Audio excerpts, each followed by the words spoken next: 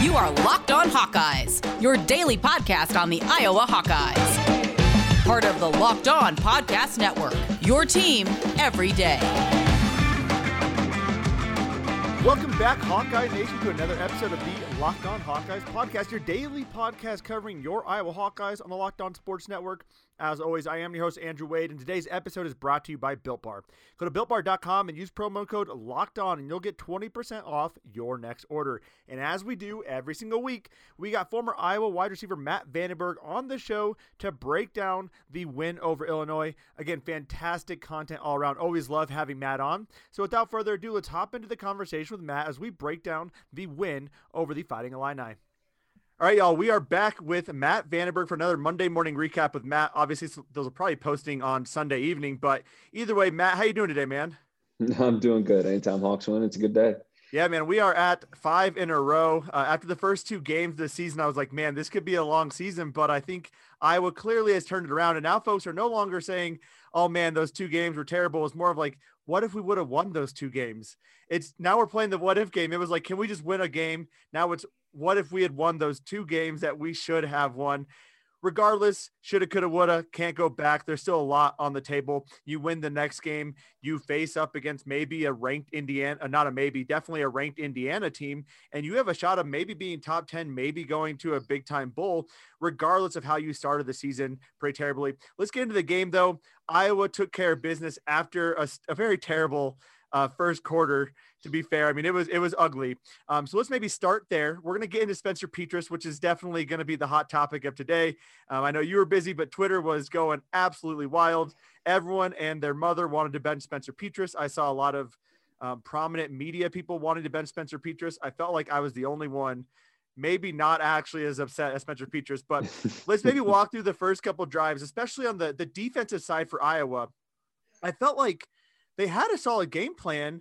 Illinois just got a few really nice chunk plays. That first drive, that wheel route, Seth Benson had amazing coverage on that. He gets his head around and he stops that. Is that something you noticed as well? I mean, I felt like Illinois wasn't Illinois doing better than Iowa. They were just making perfect plays. Iowa was right in the right position. And talk about those two catches against Riley Moss. I mean, not much we can do about that, right? Yeah, especially the touchdown Amorta Baby had, because Riley played through his hands. He's swiping down. He's doing everything he's coached to do. Sometimes the guy just makes a play. I mean, like we always talk about, that's football. KF brings it up all the time. That's football.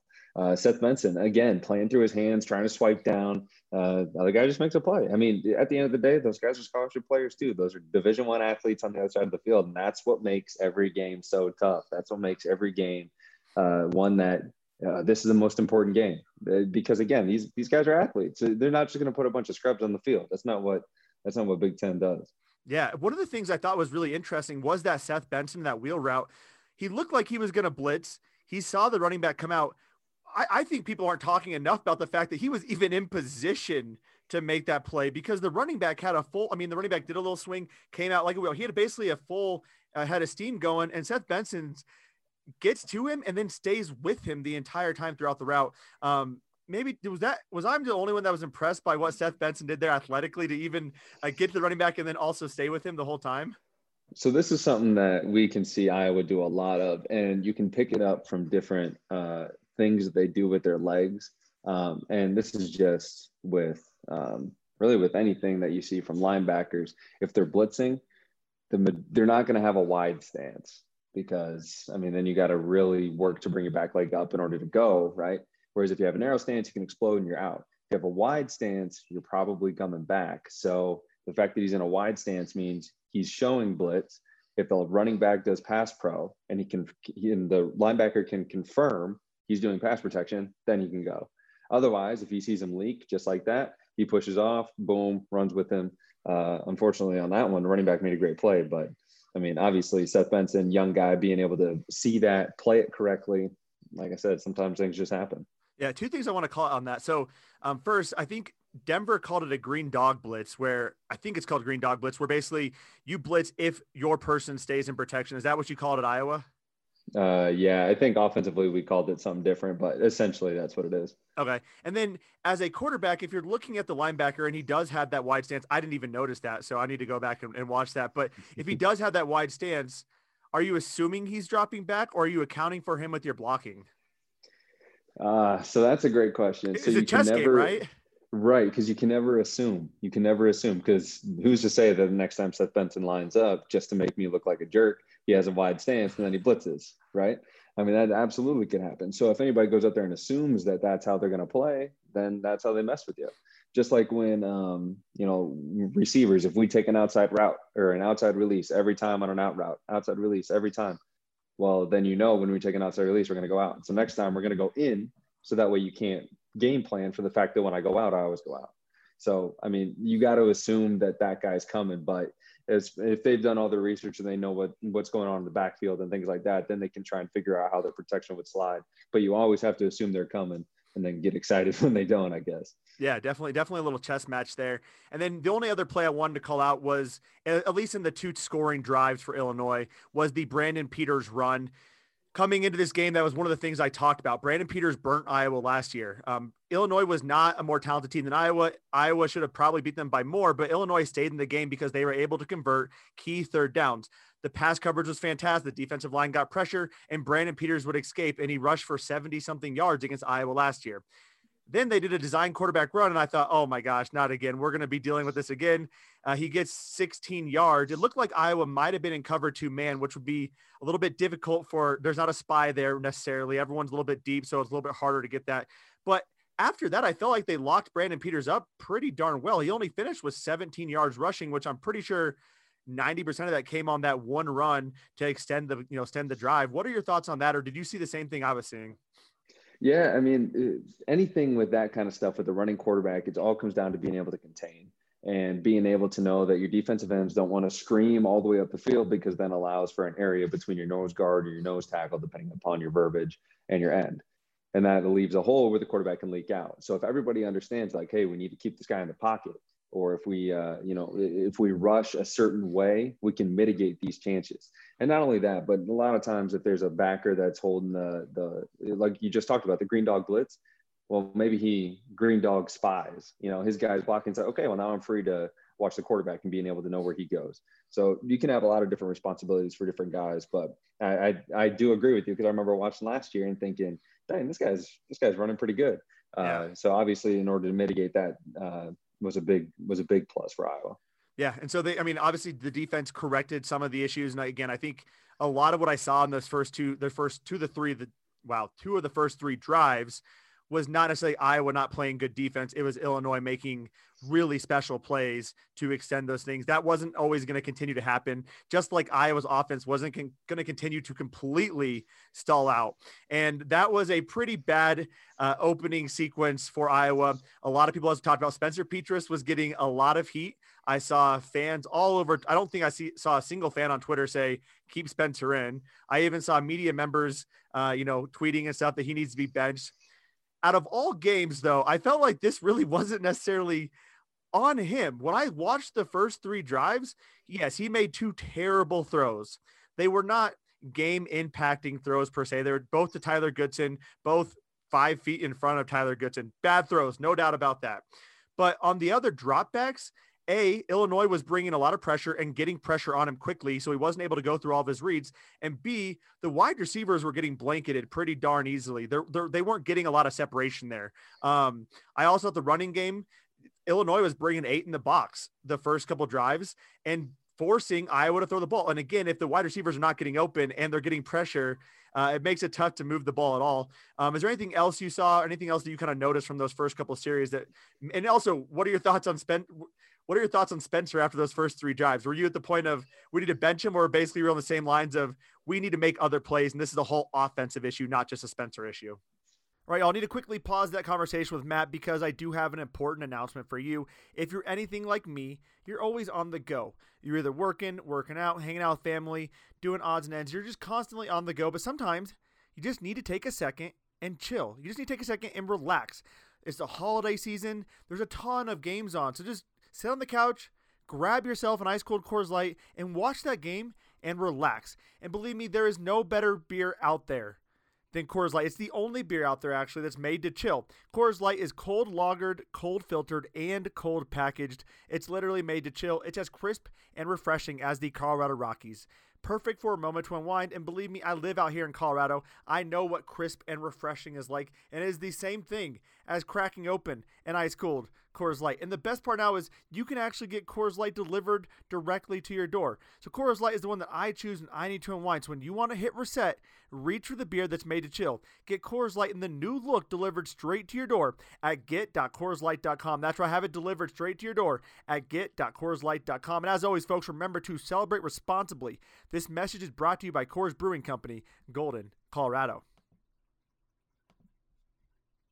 All right, y'all, before we get back into the conversation with Matt, just a reminder that we will be back Tuesday morning, not tomorrow. We're dropping this on Sunday evening-ish. We'll be back on Tuesday morning with a crossover episode with Candace Cooper of Locked On Tar Heels, breaking down the Iowa versus North Carolina basketball game that's taking place that evening. Stay tuned for that. It's going to be some great stuff. You're going to really enjoy the preview that we do. Let's hop back into the show, though, with Matt right now. So I'll encompass a whole lot there. Yeah, that's a big question. So historically, Illinois plays a lot of man. They'll play a lot of cover one. And they play a lot of Tampa 2, which is the difference between cover 2 and Tampa 2 is your middle linebacker falls in order to get like a middle third, even though it's a cover 2, versus underneath in the zone.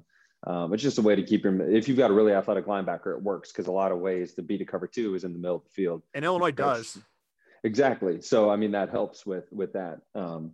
But as far as they're always going to have dudes that can play man because they do it a lot. It's not something that they have to go out of their wheelhouse in order to do. They were bringing a lot of pressure early. I did see that. I saw Spencer go down a few times. So, I mean, that's never good. But it's the bench a guy that quickly, I think, is a little bit too harsh, in my opinion. I think if you roll through the half and he hasn't figured it out, I mean, I'm never a fan for benching people in the first place in terms of in-game, unless they absolutely deserve it, which I'm sure a lot of the Twitter people say that he did. But the fact that he bounced back the second half and boom, boom, boom, hits a great play to Laporta, hits Byer on it's the same play, but different. We can talk about that later. But like being able to make those types of throws after the kind of start goes to show that, like, number one, he's capable. I don't want anybody to say he's not capable. And number two, like, he bounced back. Like it was a tough start. He knew it was a tough start, but for him to stay with it, stay the course, and then make some of those bigger throws down the course of the game, I think speaks volumes about where he's at mentally compared to where he was maybe, game 1, game 2. Yeah, I mean, I honestly thought that might have been his best game I've seen. The throw to Sean Byer for that touchdown, when you look at that, there was one spot that ball could be where it was catchable by Iowa and not pickable by either of the two Illinois players. There was a linebacker underneath, a safety over top, obviously the end zone as well, and the out of bounds area. And there was literally one spot that ball could be placed, and it was placed absolutely perfectly. And I thought in general, he just played really phenomenal after that first quarter. I also agree. I just felt like there was a lot of other things kind of happening with Spencer, with the offense, and not just Spencer. And again, to do that against Illinois, Lovie Smith is a defensive minded guy. You talk about the Tampa 2, that was a defense made famous by Tampa Bay in the early 2000s. Their defense was rock solid. Jake Hansen is a fantastic middle linebacker for Illinois. So not an easy defense to necessarily put points on the board against. I know Wisconsin did it early on in the season. I chalked that up to, we talk about not having a lot of playing time early on. So again, I thought Spencer did a pretty good job. I actually was pretty encouraged by the progress he made and the mental fortitude to come back and make some really darn good throws. And I honestly can't remember a lot of bad throws in the last 3 quarters of the game. I don't know about you. There wasn't a lot that I was like, man, that was a terrible throw. I do want to get to the last 3 plays of the first half, but other than those 3 plays, were there any bad throws you noticed from Spencer in the last little bit of the game? I did notice, just because I know the playbook, and I'd be like, I was like, okay, that's not your read on that particular one. He's, there were certain plays that he made, don't get me wrong, where he gave us an opportunity and you can throw it there, but the read suggests that the ball should go elsewhere. But I mean, that's something that they'll watch in film and they'll be like, this guy is probably where you're looking to get the ball, right? And it's like, yeah. So, I mean, that's just normal stuff. Nothing too crazy. I mean, just being able to progress through your reads and make the right read. And that's not on a lot. That's only on a couple. Yep. I'm thinking of one off the top of my head. But outside of that, I thought, like I said, after the first quarter, I thought he really settled down and, showed us what he's capable of. Yeah. So one I'm actually thinking about, and I don't know if this is the same one, but the 2-point conversion I thought was really interesting because Ihmir Smith-Marsette lined up. That's one of them as well. Okay. There was no one within 5-6 yards of him. And I was like, all right, maybe he's expecting someone to drop back real quick and, pick it off, whatever. Maybe the linebacker who was kind of creeping in could jump back. I was like, he looks pretty open to me though. And the play develops and Ihmir Smith-Marsette, there is just no one on him the entire play. And he doesn't look at him a single second. Now all is good because we got the 2-point conversion, but you should have, I feel like, and again, I haven't played quarterback in college. I know that's why I have you here, right? When you're looking at that, is the read Ihmir Smith-Marsette at that point? So he's going to read. Now, I don't know what scheme they had on either side. I mean, I know what they ran with Ihmir. I didn't really see the full bottom of the screen, so I couldn't tell what the full play was. But essentially, he's going to look at the defense and be like, all right, they got 3 over 2, and we got 3 on 3. So I'm probably going to play the 3 on 3. Now, there's more that goes into it versus what kind of coverage and all that kind of stuff, zone, man, all that stuff. Now he was playing off Ihmir. I think he was halfway into the end zone. So he's probably 7 yards off when we need 2. So that part's a little bit different, especially when the guy on the inside isn't as wide, and knowing the play that's going to develop. The only thing that Spencer had to think about is whether or not the corner on Brandon or was it Brandon that was on the outside? I think so. Remember. Yeah. I think it was Brandon. If the corner is going to crash that, because if the corner crashes that, then I mean that's probably 2 points the other way. Yep. If he catches that with a head of steam. So that's probably the one thing. It looked like a cover 2 at the 2-yard line, which I don't think is very effective as shown on tape because the guy ran, so he wasn't man. So I think pre-snap he determined he was going to play left based on the numbers, based on where he saw it. And then that's kind of what happened. It's one of those things where so with plays, you can have a full field play. You can have a full field concept to where X is 1, Z is 2, F is 3, Y is 4, whatever it is, depending upon the play. But you can also have one play where you've got 2 separate schemes on either side. So your right side is one scheme and your left side is another scheme or concept. I'll call it concept. So left side concept works good against left side of the field. Right side concept, I don't like it as much against this side of the field, so I'm going to play my left concept. So the guys on the right aren't even in the play because he's playing the left side. And so that happens quite frequently, depending upon the numbers and who you've got running, that you don't have a full field concept where, they'll be like, oh, well, he's not even looking backside. He's not part of the concept. If the quarterback didn't like it off the, right now, then he's probably not coming back to him because that's not his read. Now his read is on the right. So I'm assuming he saw what he liked on the left side with the running back, thankfully. It worked. Happen. Right, which is yeah. And that's probably why, that's why he wouldn't look right, because he thinks the scheme on the left is what he's going to play. That makes sense. Yeah, I mean, it was just again, we got the 2 points. That's all that matters. But when he caught the ball, the linebacker was right on him. He had to make a play to get in the end zone. I was like, man, this would have worked a lot better if you just got into Ihmir, but easy playing armchair quarterback. That, yeah. Another armchair quarterback thing. The last piece of the first half, Iowa drives down the field. They had that big play by Sean Beyer, I believe, caught the play to set up at the 4-yard line. They call a timeout there. Now we have 3. We're basically forced to do 3 passing plays unless you are going to hope to God you get that run play in and you score the touchdown on that play. They go 3 passing plays. Want to talk about that sequence. I want to talk a little bit about the timeout and whether or not that made sense. I'm not too worried about the clock management, but let's maybe start there. Then the timeout, did it make sense to call a timeout there? Because in college football, just run down the field and spike it. You give yourself 2 plays to at least, and then you have also a timeout to run with if you want to run the ball. At least don't put yourself in I have to pass the ball situation. What are your thoughts on that? All right, one more pause before we finish off the conversation with Matt. We got a lot of content to continue to cover. I think Matt and I ended up talking for about 45 to 50 minutes, so a fantastic breakdown all around. But I do have a message for you because if you're anything like me, you want to find something that's delicious and healthy for you. And that's where Built Bar comes in. It's the best tasting protein bar on the market today. It comes in 18 fantastic flavors, and all the bars are covered in 100% chocolate, and they're soft and easy to chew. They have nut and non-nut flavors as well. So if you have a nut allergy, you can still have yourself a Built Bar. Believe me when I tell you, Built Bars are my go-to snack. I have one every single day. My favorite flavor right now is pumpkin chocolate chip, but one of my other flavors I do enjoy is cookies and cream. Let me read off the nutrients to you because I think it's really important to understand just how fantastic these are for you from a health perspective. 17 grams of protein, 130 calories, 4 grams of sugar, and 4 grams of net carbs. It's a perfect snack after a workout. If you need a little bit of energy before a workout, grab yourself a Built Bar. You need a post-day pick-me-up, grab yourself a Built Bar.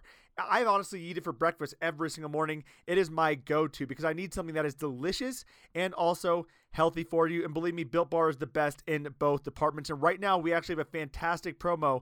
If you go to BuiltBar.com, use promo code LOCKEDON, LOCKEDON, and you'll get 20% off your next order. Use promo code LOCKEDON for 20% off at BuiltBar.com.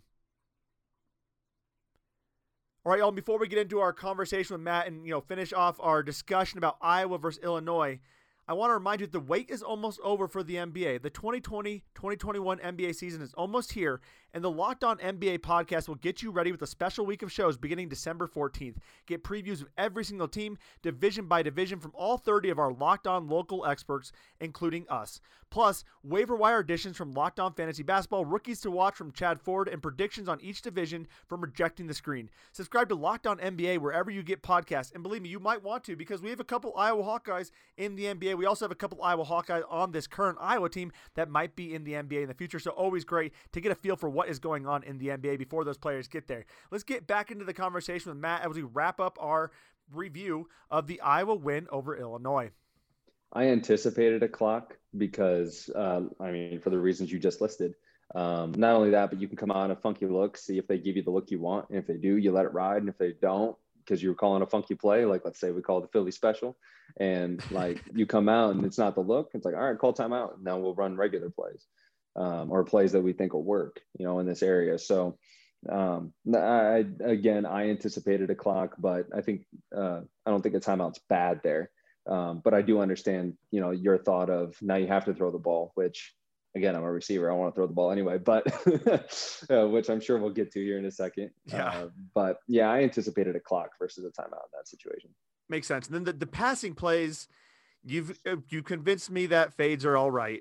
I still struggle with them sometimes, but you convinced me that they're all right. And that appeared to be what we were trying to do on the first two plays. The first one to Amir was interesting for a couple reasons. A, he gets to play. He just drops back and chucks it. I mean, there was no one that can make a play on that. Now, Illinois had pretty good coverage on Amir. So there's a chance that maybe he just saw that the coverage is too tight and he's just going to get the ball away so they can live to see another day. Was that what you noticed, or was he actually trying to make a play to Amir and just overthrew it? Because I couldn't tell. I was trying to give him the benefit of the doubt there.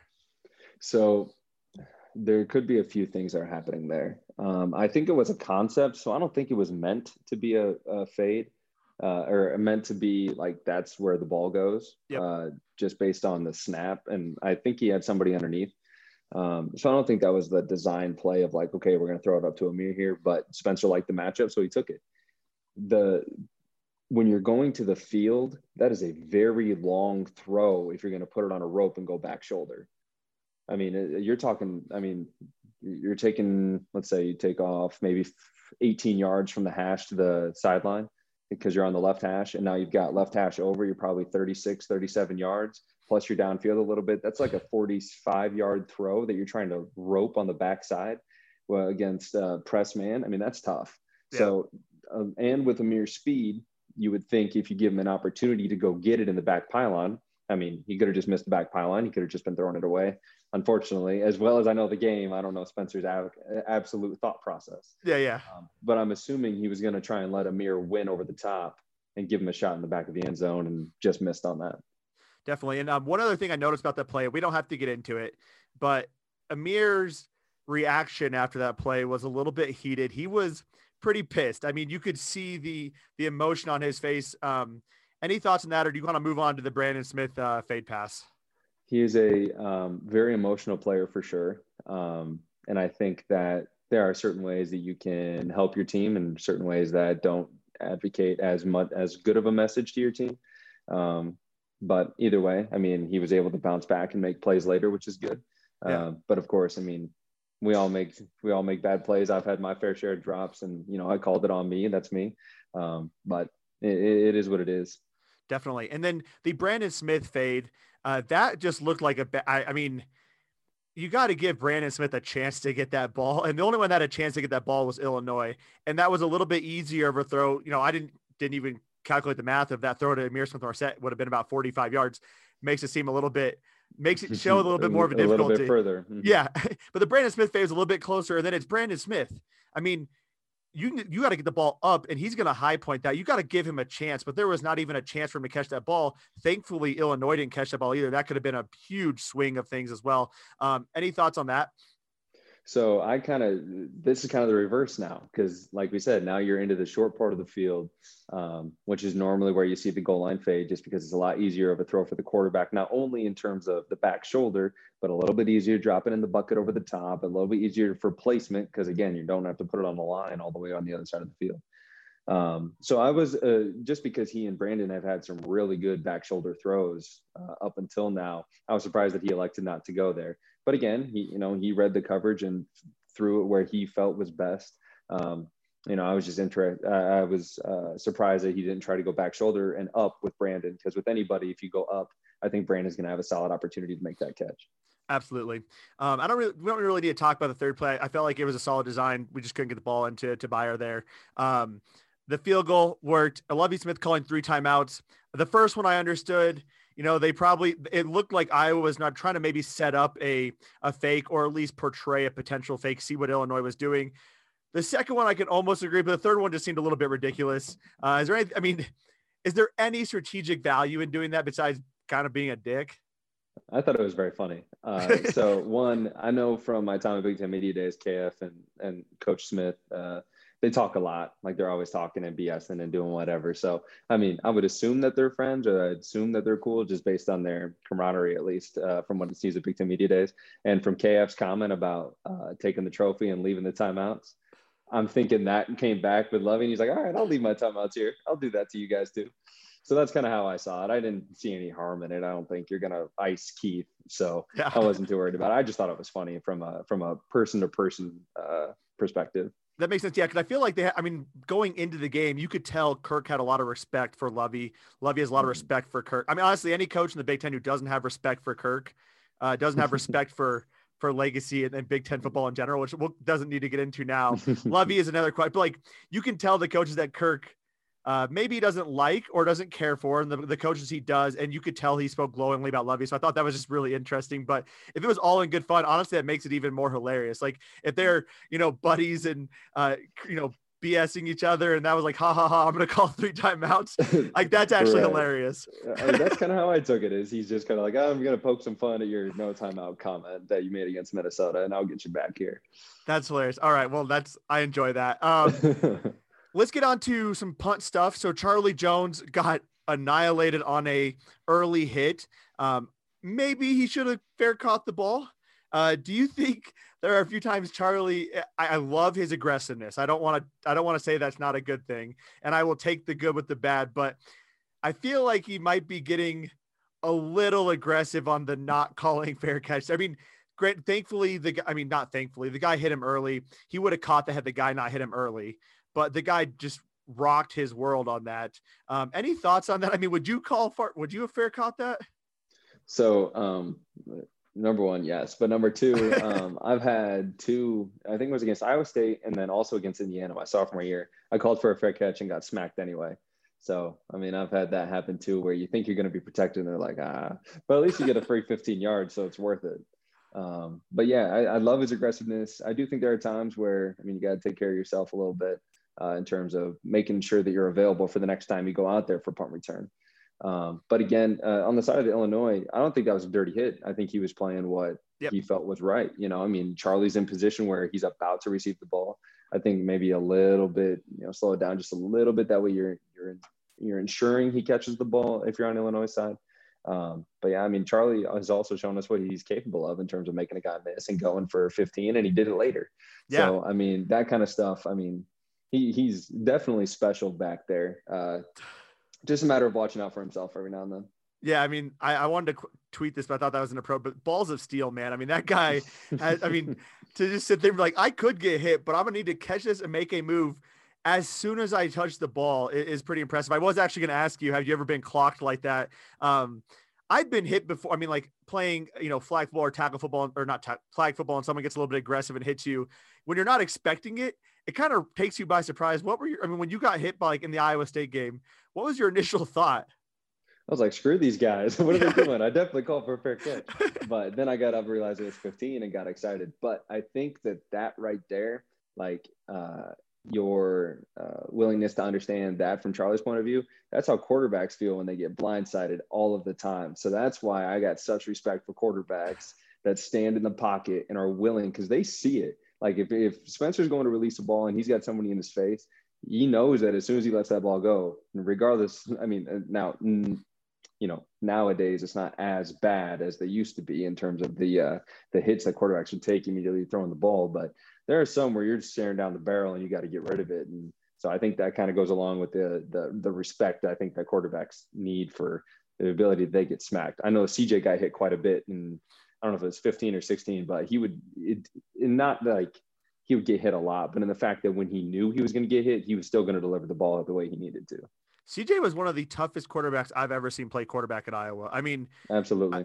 I think with San Francisco, sometimes he holds on to the ball a little bit. I mean, he takes some licks, man. He has more so than any. I mean, he just stands back there and just gets destroyed, but he will follow through and throw that ball knowing where, like, I watch a lot of Broncos games and I love Drew Lock. I think he could be good, but oftentimes he's falling backwards. He's not willing to step into the ball, but I've seen CJ Beathard do that and just get destroyed. So it definitely is something to respect. Oh, absolutely. And especially as a player, I mean, I want to see my quarterback get rocked. And I don't want to see my quarterback get rocked. I want to see my quarterback being able to throw the ball, still get rocked, and knowing that, like, he's still going to be able to deliver in those types of situations. Definitely. So this has nothing to do with Iowa, but I know you're busy this weekend, but did you get a chance to see the BYU Coastal Carolina little scuffle that happened? I didn't. I did see that they stopped him at the 1 and whatever, but I didn't see the scuffle. Okay, so I want to get your thoughts on how you would have reacted if you were the quarterback's teammate.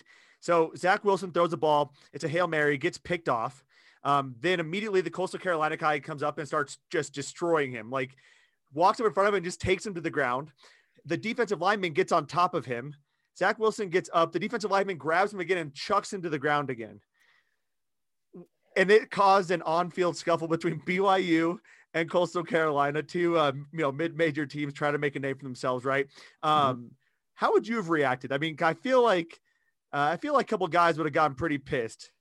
Oh yeah, don't touch our quarterback like that. I mean, we had scuffles in at practice, and the whole offensive squad is going to go over there and make sure that, like, hey, you're not doing that again.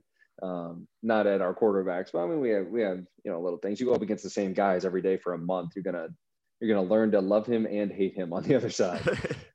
So I mean, yeah, I mean, anytime something happens to your quarterback that's the leader of your team, really something happens to your teammates.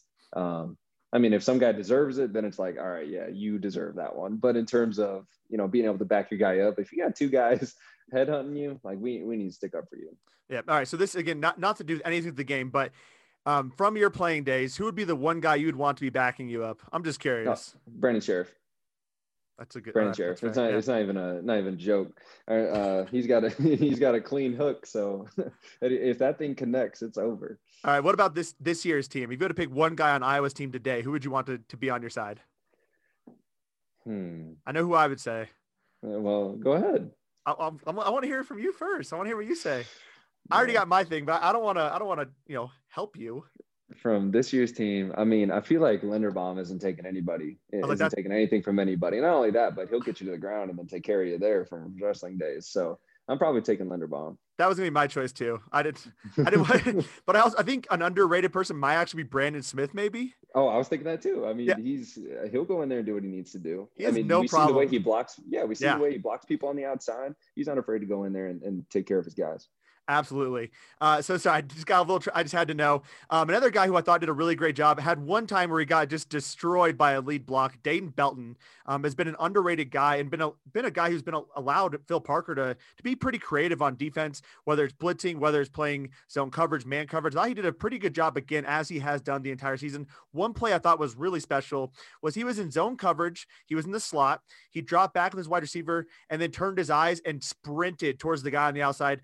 Nearly came up with the interception. Is there anything else you're seeing from Dayton Belton that really impresses you? I mean, he's a true sophomore, and Phil Parker is historically to the outside tough on his defensive backs, and especially playing a role that is pretty new in the Iowa defense. I mean, he has just done a phenomenal job at that cash position. Well, it's been kind of interesting. So they still say that we're starting at a 4-3, but really we started at a 4-2-5. Yep. And Jack Campbell didn't start. Seth Benson and Nick Neiman did. And then you took Dane Belton, he's your fifth. So for those listening, 4-2-5, we talked about before, the 4 down linemen, 3 linebackers is a 4-3. A 4-2-5 is 4 down linemen, 2 linebackers, and 5 DBs. So they bring in Dane Belton for that particular situation. But I think what really makes defensive players great, and don't get me wrong, corner is by far, I think, the most physically demanding and most physically difficult position to play on a football field, bar none. But I think what makes Iowa so good, don't get me wrong, coach is great and all that stuff. But I think that his ability to teach them how to play the game. I mean, it's just understanding what your job is. If there's any phase of the game that is like, do your job, it's defense. Because if one guy doesn't do the job, the other team can score. If on offense, if you got one guy that like slips and falls, your quarterback can run out and try and make a play, or, you know, your receiver falls down, you throw it to somebody else. Like, there are other opportunities there. But if you're on defense and one guy just forgets to cover his guy, I mean, there's a pretty good opportunity or a pretty good chance that the offense is going to take advantage of it. So his ability to understand that when he was in that cash position, so he's reading 2 to 1. 2 goes vertical, so he knows he's not dealing with 2 anymore. So his eyes immediately go back to 1 once 2 goes vertical and goes past him at about 8-9 yards, which, I mean, then if you're Illinois, then you have somebody hook around, you have somebody go vertical and then boop, pop right underneath him, and then there's the zone. But that's one of the things of just playing zone in general. But with 2 and 1 going vertical, he sees 2 go vertical, so his eyes go directly to 1. He sees 1 get ready for the ball, snaps back, almost makes a great play. But I mean, that's just understanding his role, understanding what his job is supposed to do on a given play. And that gives him opportunities to make plays like that. Absolutely. Yeah, no, I've been really impressed with what he's doing. I'm going to quickly backtrack, and I have one last thing I wanted to bring up before kind of giving you the table there, or the floor, I should say. The first touchdown pass for Illinois, I thought was interesting in the sense that Iowa brought pressure. And honestly, I feel like Iowa had pretty good coverage on it. Illinois just ran a perfect route combination where the guy ran the seam route, our underneath guy let him go, and our safety just couldn't get there quick enough.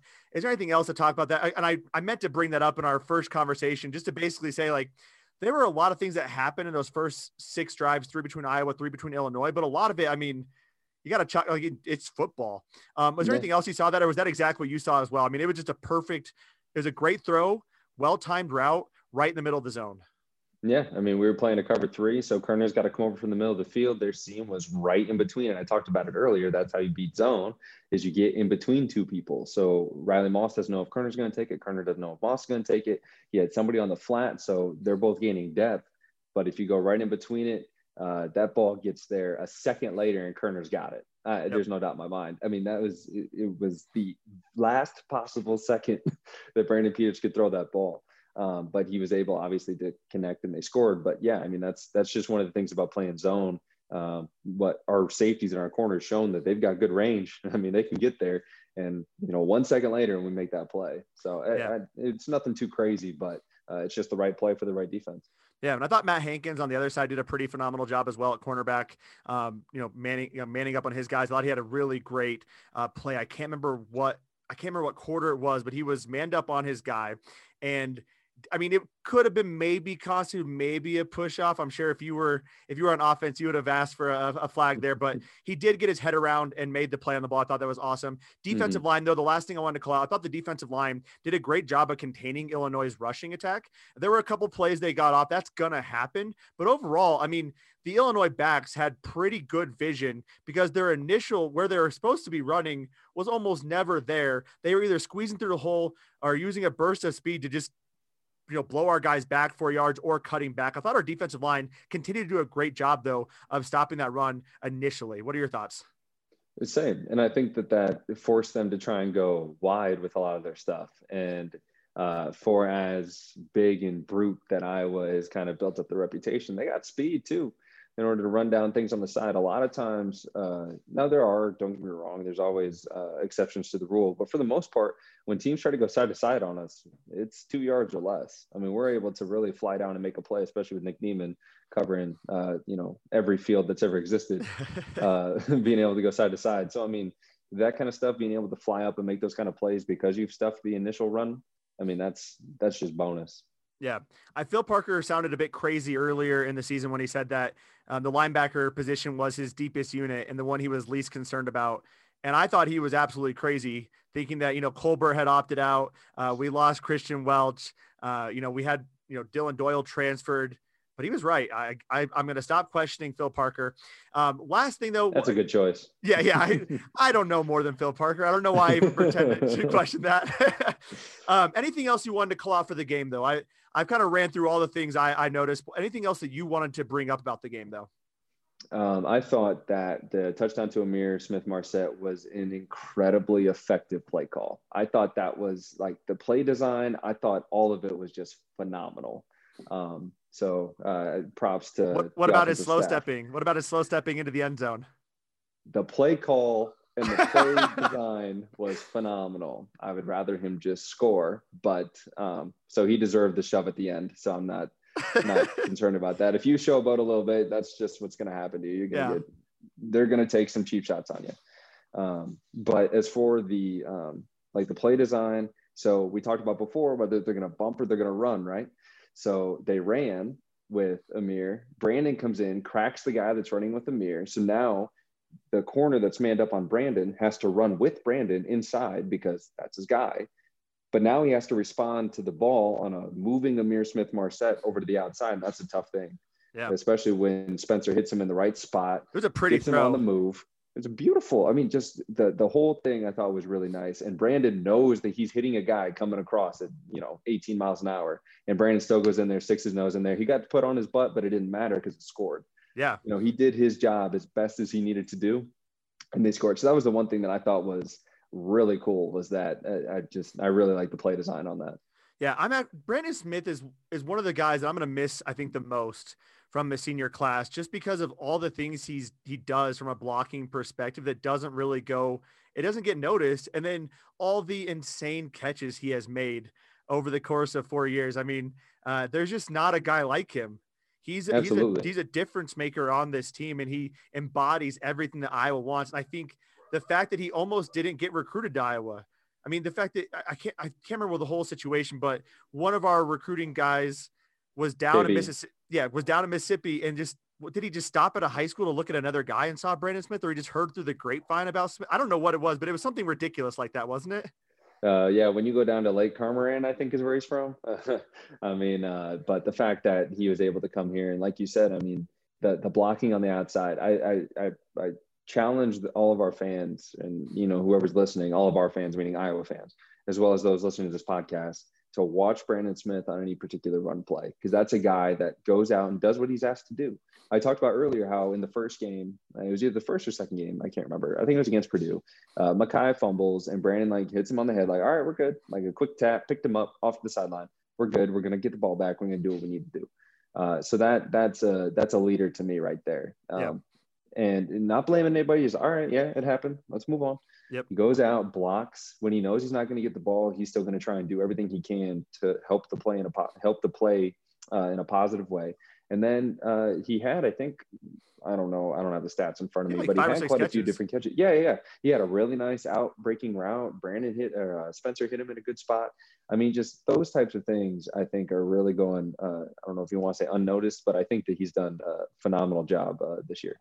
Absolutely. And I don't mean to keep asking questions. My last thing, I promise you, I thought was really impressive was how the team responded and rebounded around Spencer Petras in that second half. I thought it was great to see him kind of, there's a couple, camera shots of him kind of slapping guys, hitting guys in the helmet. A couple of guys went up and gave him a big hug after some big passes and whatnot. I thought that was really cool to see the team rebound around Spencer Petras. I think fully knowing kind of the outside opinion and all the pressure that's being placed on him. I thought that was really cool to see. It's just guys understanding what's at stake. It's guys knowing that, like, hey, the noise is not nice. The noise, 9.999999999 times out of 10, it's bad. It's negative. It's get rid of this guy. He's terrible. He's not athletic. He can't do this. He can't do that. And that's why they call it noise, because you just hear it, because it doesn't really affect what you do. You just hear it if you allow yourself to hear it. KF always talks about, we need to quiet the noise. We need to ignore the noise. Don't worry about it. Just go out there and do what you do. We got confidence in you. Otherwise, we wouldn't put you on the field. Yep. And our guys obviously like you if they're going to do things like, hey, try and pick you up and make sure we're on the right thing. And then the offensive staff is going to do everything they can to try and put him in positions to be successful. One thing I guess I will also talk about, because I thought it was another cool little play design that our offensive staff came up with. So the touchdown to Sam Laporta, and the touchdown to Sean Byer are the exact same play, just different people ran it. So both times we had our, it was a 4 vertical. So everybody, it was a 2x2, it was 4 vertical. The guy on the outside, the first time we had 2 receivers on the outside, 2 tight ends on the inside. What happens is everybody released vertical, and then the 2 receivers went out toward the sideline while the tight end stayed vertical. So when the receivers went out, so did the corners, and the safeties have to try and figure out where they're going to fit, but now they're in a zone, so they're trying to figure out where they need to be. And Spencer puts it right on Sam Laporta on the inside, on the seam, scores. Second play, same thing. 2 receivers on the, it's a 2x2. Receivers on the outside, tight ends on the inside. But this time, the roles reversed. So first time, they came out, and the receivers ran to the fade. Well, this time, the receivers stayed and ran the seam, and the 2 tight ends on the inside went vertical and then went back to the outside, which is how Sean Byer caught it. So it's the exact same play because they liked the way it looked, and they came back to it a different way and still got the same result. And that's why we have you on the show, because I would have never noticed that. All I saw was, wow, those are great catches. Good throw. Yeah, I mean, that's like those little things, trying to help Spencer out, run the same play, dress it up differently, do it with different guys. And that's why it's so important to have depth. It's so important to have guys that can do it all. They can block, they can run, they can catch, because then you can do these things. You can put Sean Byer on the outside. You can put Sam Laporta on the outside, and it doesn't matter. And I think Amir ran the seam, and I forget who was on the left side. But either way, I mean, you've got the same play, just look different, and you still got the same result as a touchdown. That's a pretty good day. I love, man. Yeah, and Iowa wins 35-21 with the garbage time touchdown by Illinois. Matt, you're doing some awesome stuff in the community. Where can folks find you at and find your wife, Laura, at? So Laura will be doing the pregame, I guess the last pregame show. It's kind of crazy that we're already at. That happened quick. The last home pregame show for Wisconsin. She'll be there 2 hours before on HawkeyeSports.com/GameDayLive. And then as for myself, I'm a real estate agent, and I do really anywhere from Cedar Rapids down to Lone Tree, Solon, Tiffin, Iowa City, Coralville, really anything in there.